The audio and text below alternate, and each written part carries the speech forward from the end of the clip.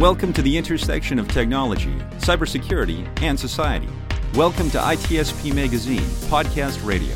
You're about to listen to an episode of Tech Done Different Podcast with Ted Harrington. Do you follow the pack or challenge the status quo? Join Ted as he explores how to succeed by going against conventional wisdom. You'll hear leaders in technology and security tell stories about how they achieve their success by doing things differently. Knowledge is power. Now, more than ever. CrowdSec, the collaborative and open source cybersecurity solution. Analyze behaviors, respond to attacks, and share signals across the community for free. Let's make the internet safer together. Learn more at crowdsec.net.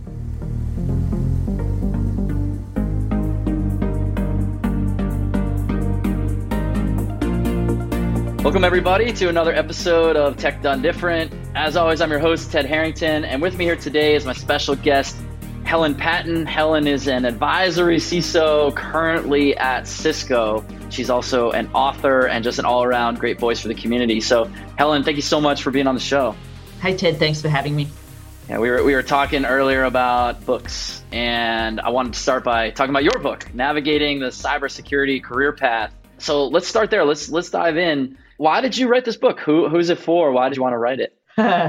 Well, first of all, I had hit a point in my career where I was trying to work out what my next step was after being an active CISO for a really long time.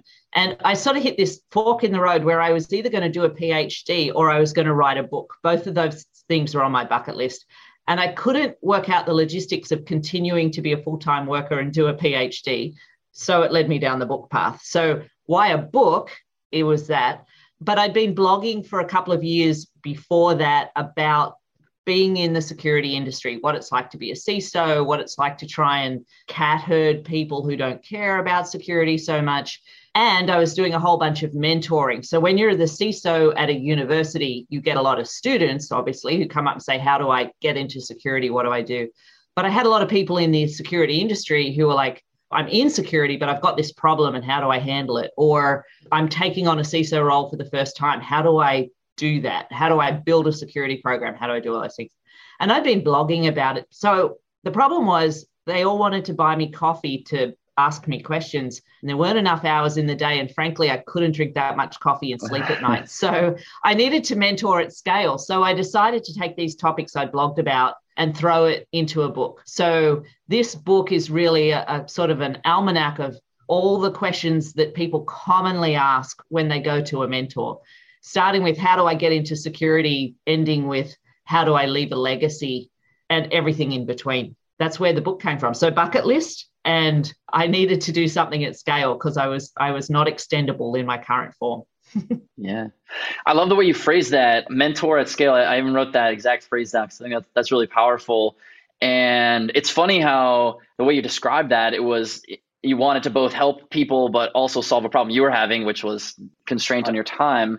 And you described it as path to, or maybe I heard you describe it and I misinterpreted, but it sounded like you were talking about this is a path to becoming a CISO. But is that where all career paths ultimately go, to become a CISO?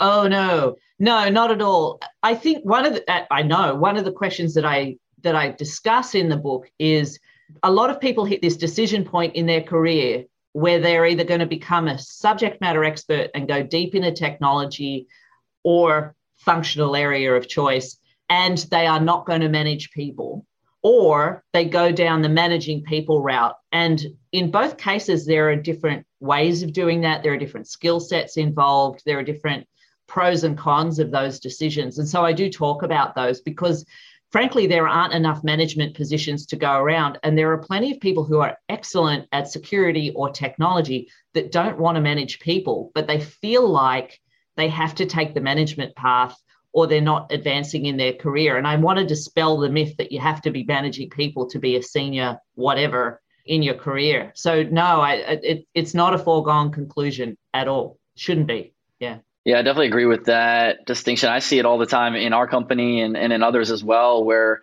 you've got these people who are so talented at a certain role and they get to a point where they think the only next step, is to manage people. And some people hate managing people. Comes a lot of crap. Yeah, they do. And my experience has been interesting. I had a person who was on my team who was really good with people, really developed people around them, cared about them, and they thought they were a natural fit for a management position. And they took a management position and they realized they hated it because they liked helping people, but they didn't like directing people.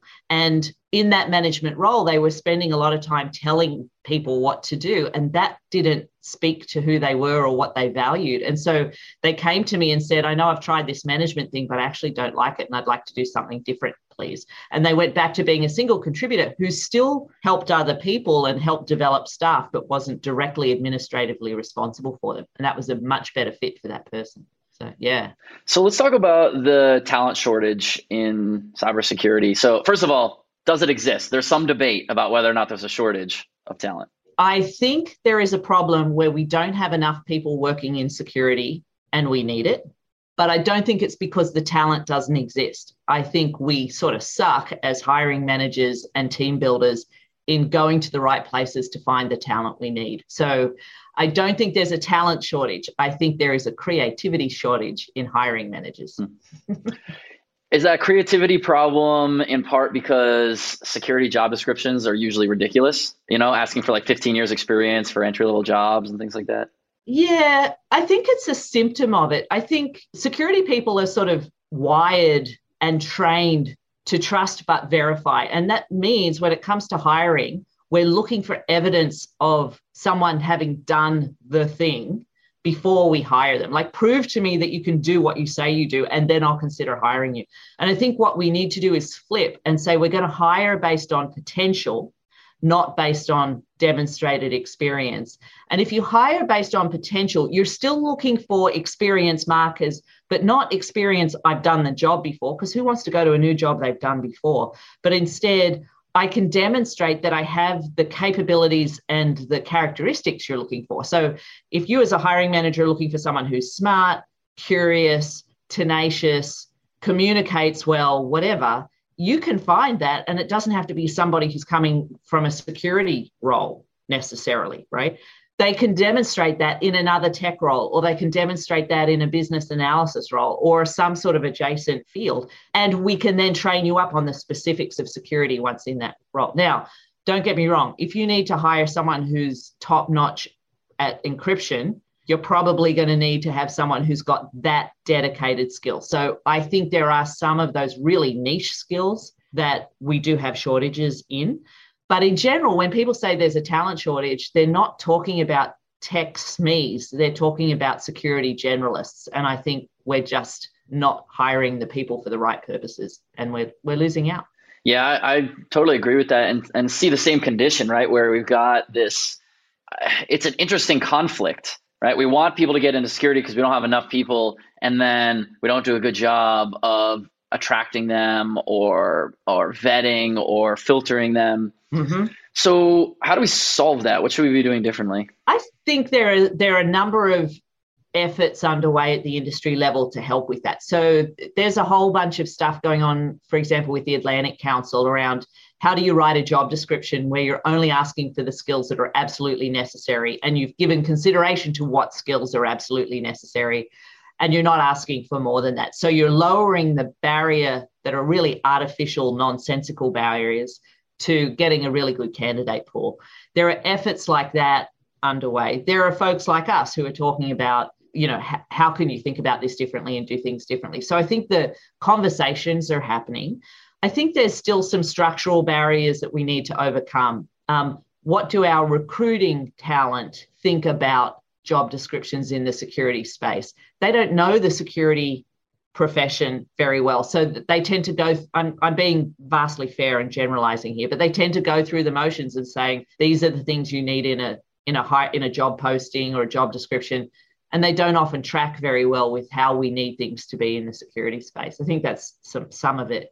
I think we need to be going into the high schools and the middle schools and having examples there that students can see that says this is what working in security looks like, and having good role models and having career counselors in high school and college directing people to consider cybersecurity as a career and not sending them off somewhere else. So I think there there are functions outside of the immediate security space that we need to educate on security so that we can attract more people in and have more people self-select to come into the industry. But we're getting there. I am hopeful, actually. I'm seeing some positive improvement over time. Yeah, that's a really fascinating way to think about it because, yeah, I think about just myself in middle school or high school, I didn't know about this as a career. I even think about some of the people who work, for example, at our company, when they first find out that they're like, wait, I can hack stuff, get paid for it and not get in trouble. Like there's a job that is that. Yeah. People don't even know it until they've graduated, college, sometimes even graduated from a master's program.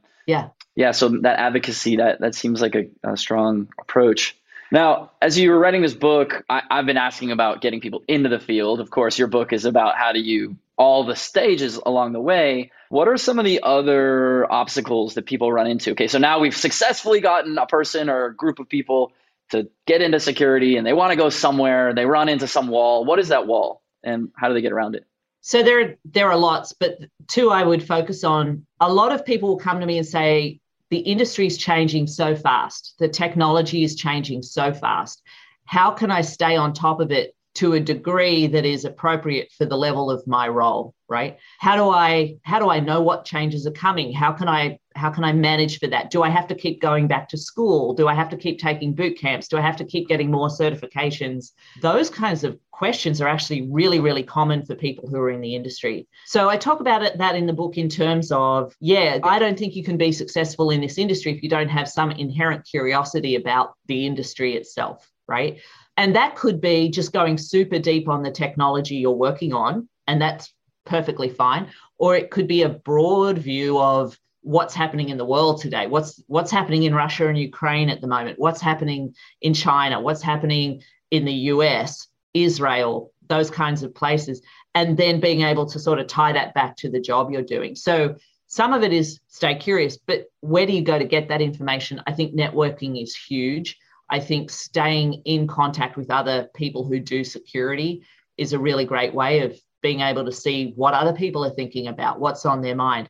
As much as I hate to say it, social media is huge. It's certainly huge for me, but I would hold it out for others. There was a Twitter thread last week that sort of someone suggested that actually there was a report that came out from an incident response perspective that said, actually, Twitter can sometimes give you an early indicator of IOCs than some of the more formal threat intel methods, right? So, and this was one thing that I did when I was an operational CISO, is I'd get up in the morning and while I was eating breakfast, I was checking Twitter to see what the news was, because my colleagues in Australia and Europe were seeing stuff before it hit the United States, which is where I was based. So, thinking about where you can incorporate knowledge into your day without having to really explicitly carve learning time out, I think is a really important piece of that. So that's the first question.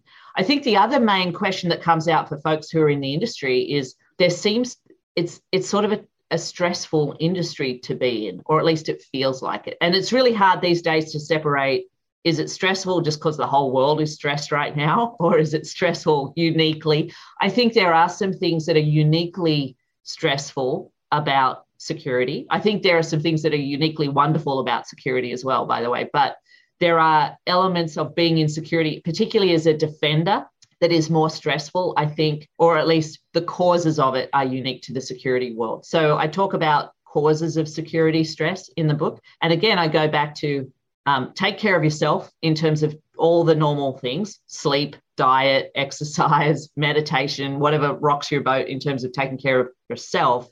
But things like having a social support network of security people around you who get what you're going through, having a support group around you if you're a minority in security who get what you're going through, that you can go and sort of sense check, is this really a thing, or am I just thinking incorrectly about this issue? Or if I'm thinking correctly about it, okay, how can I get ideas to deal with it? So you need that networking support community around you as well. So yeah, two things: keeping up with changes in knowledge and managing stress are two really common topics.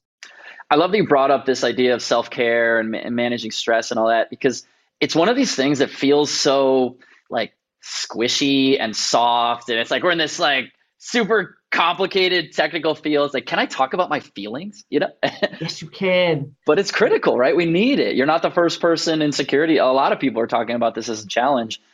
So why do we think that not enough people take enough care of themselves? Like, why is there this institutional bias towards burnout and working too hard and overstressing? And it takes people like you getting on a podcast to say, hey, sleep, eat right, exercise, go to bed. I'm going to generalize again.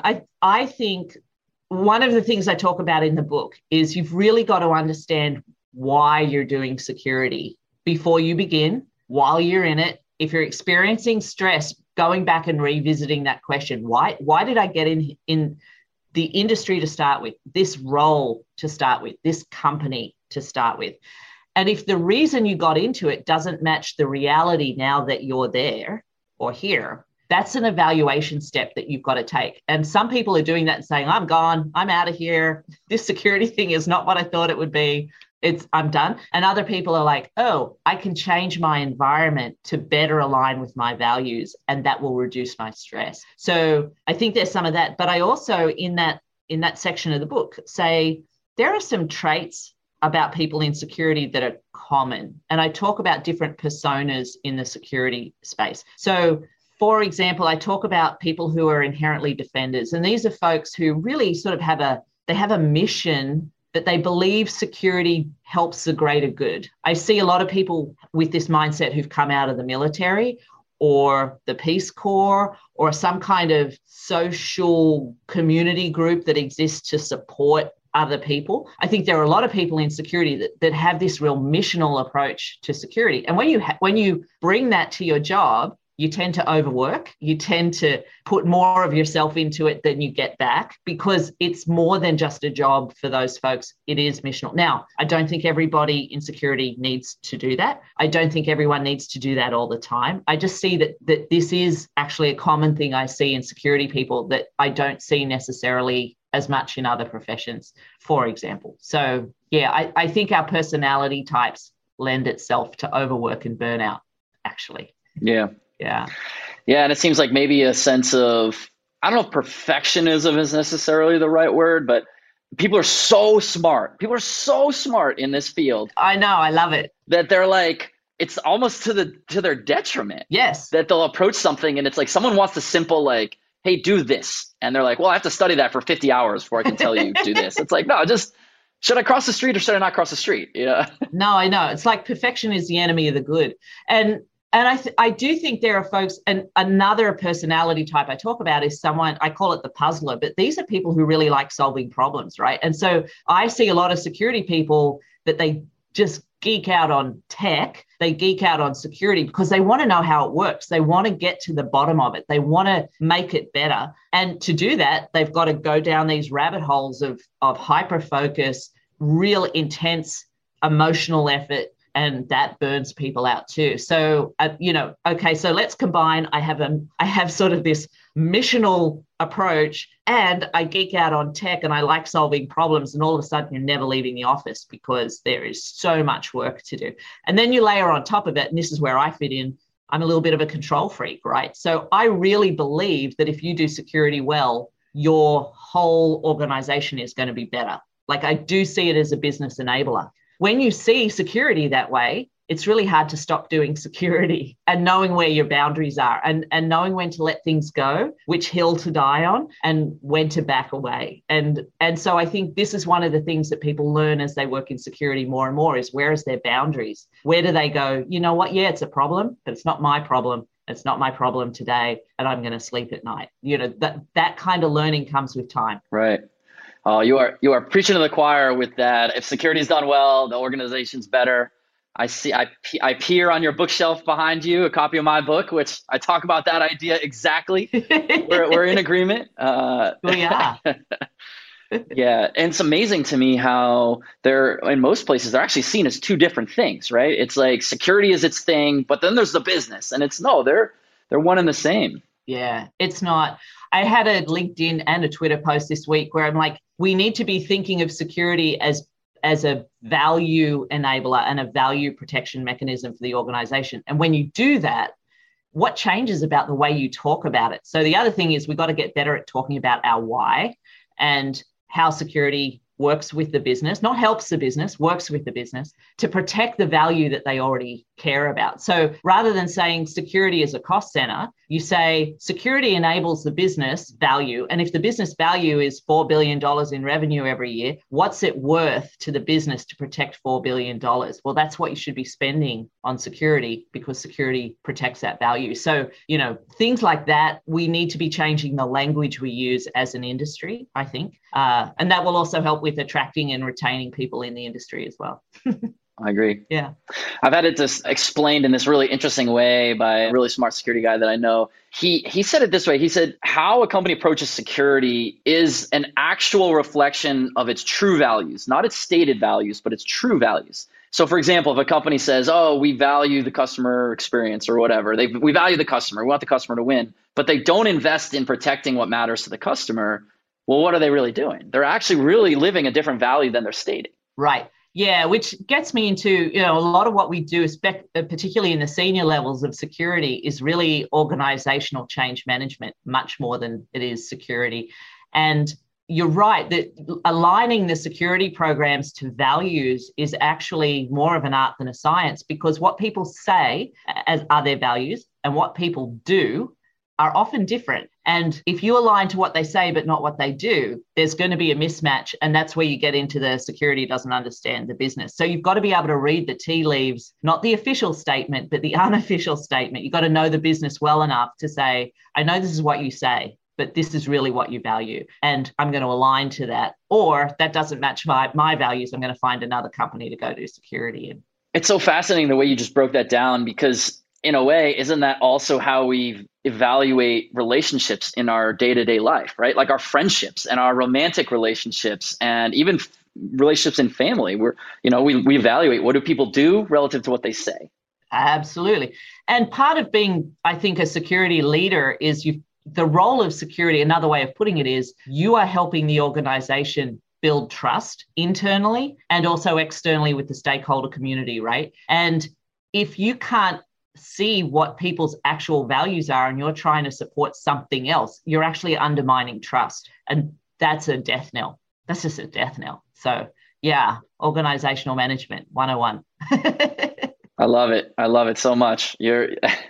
So many of these ideas I wrote about. You're like preaching to the choir. But you know this. You read my book. You wrote me a very nice review of it, which I so profoundly appreciate. So let's pivot and let's talk about that. Why you even were in that position to be reading my book. So you're on the board, I believe, of the cybersecurity canon at the Ohio State University. Yeah. Can you tell us about this organization, its purpose, et cetera? Absolutely. So it actually started in Palo Alto. So Rick Howard was the CISO at Palo Alto, and he started this 6 or 7 years ago, 2015 maybe.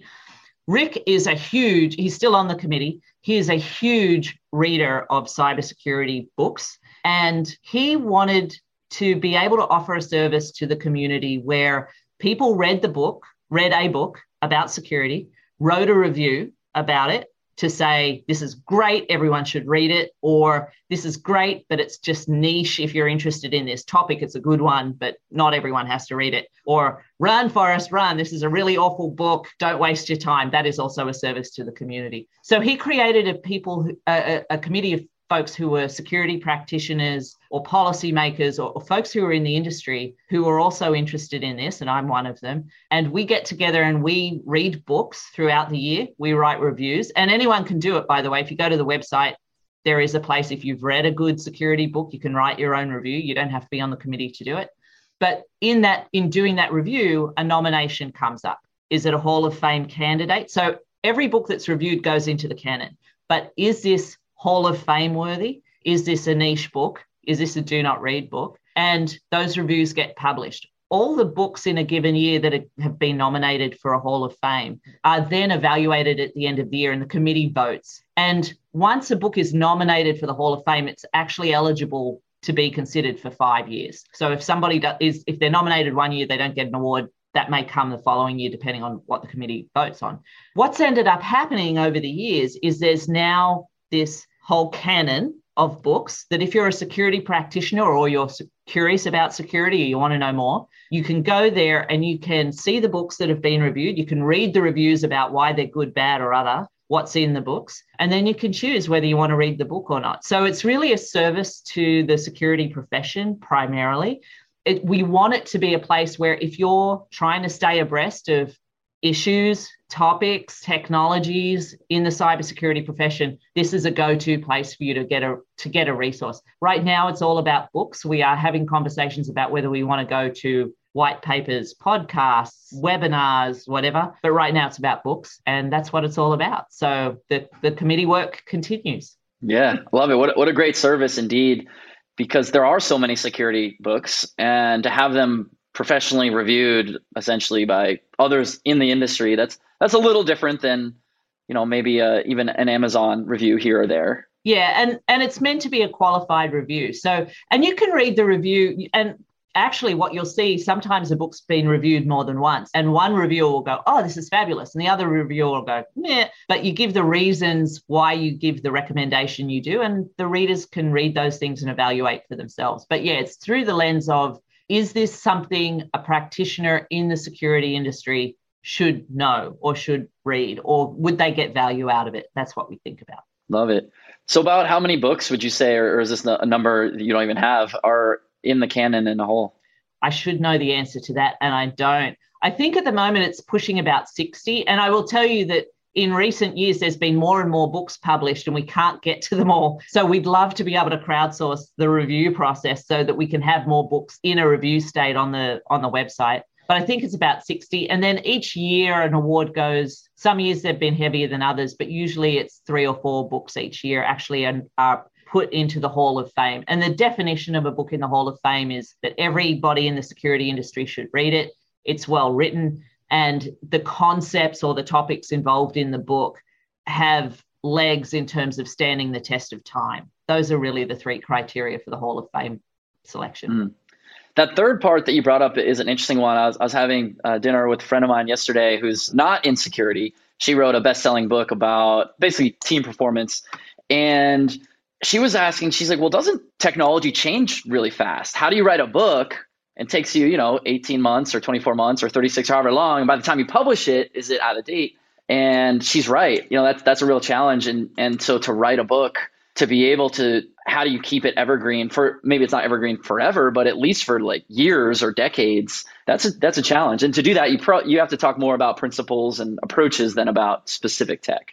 Yeah, I think you do. If there's something that's really particularly technical, they tend to get nominated as niche books. So again, they're in the canon, but they may not necessarily make it Hall of Fame, because the industry now, as you know, is so broad that if you write an excellent book about encryption, it doesn't mean everybody in the security industry needs to read it if it's about the math of encryption, for example. So what you find is the things that are in the Hall of Fame end up often to be, not always, but are often geopolitical in nature. So books like Sandworm, for example, the book about Stuxnet, Kim Zeta's book, and I can't remember the name of it now. Things like that, where it is topical. It might be topical in terms of sort of a current event, but it gets tied back to industry trends, industry themes, history, politics, policy. Like those kinds of books tend to be the ones that end up landing in the Hall of Fame, but not the only ones. But that's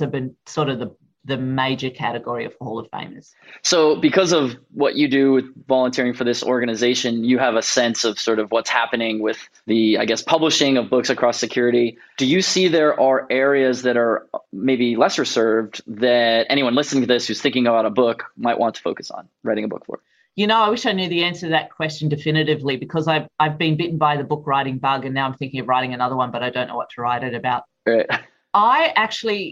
I don't think there's a topic that I can point to. I think there is just a lack of diversity in the voices that are talking. So I think there's an opportunity. If you want to write about a topic, write about the topic, because we a lot of the books that we have in the canon right now happen to be very US centric. We're trying to be more international in our thinking, but I think there's a place for international voices. There's a place for minorities to come in with their conversations around some of these things. A lot of the books have been written by people who have had the benefit of working for some pretty big organizations or startups, but there's actually not a lot in between. So if you're doing security for a Midwest, mid-level company, your security experience is way different than a JP Morgan Chase or an Ohio State or a tech startup in the Valley, right? We need to hear those voices because a lot of the regulators who are making policy decisions are only hearing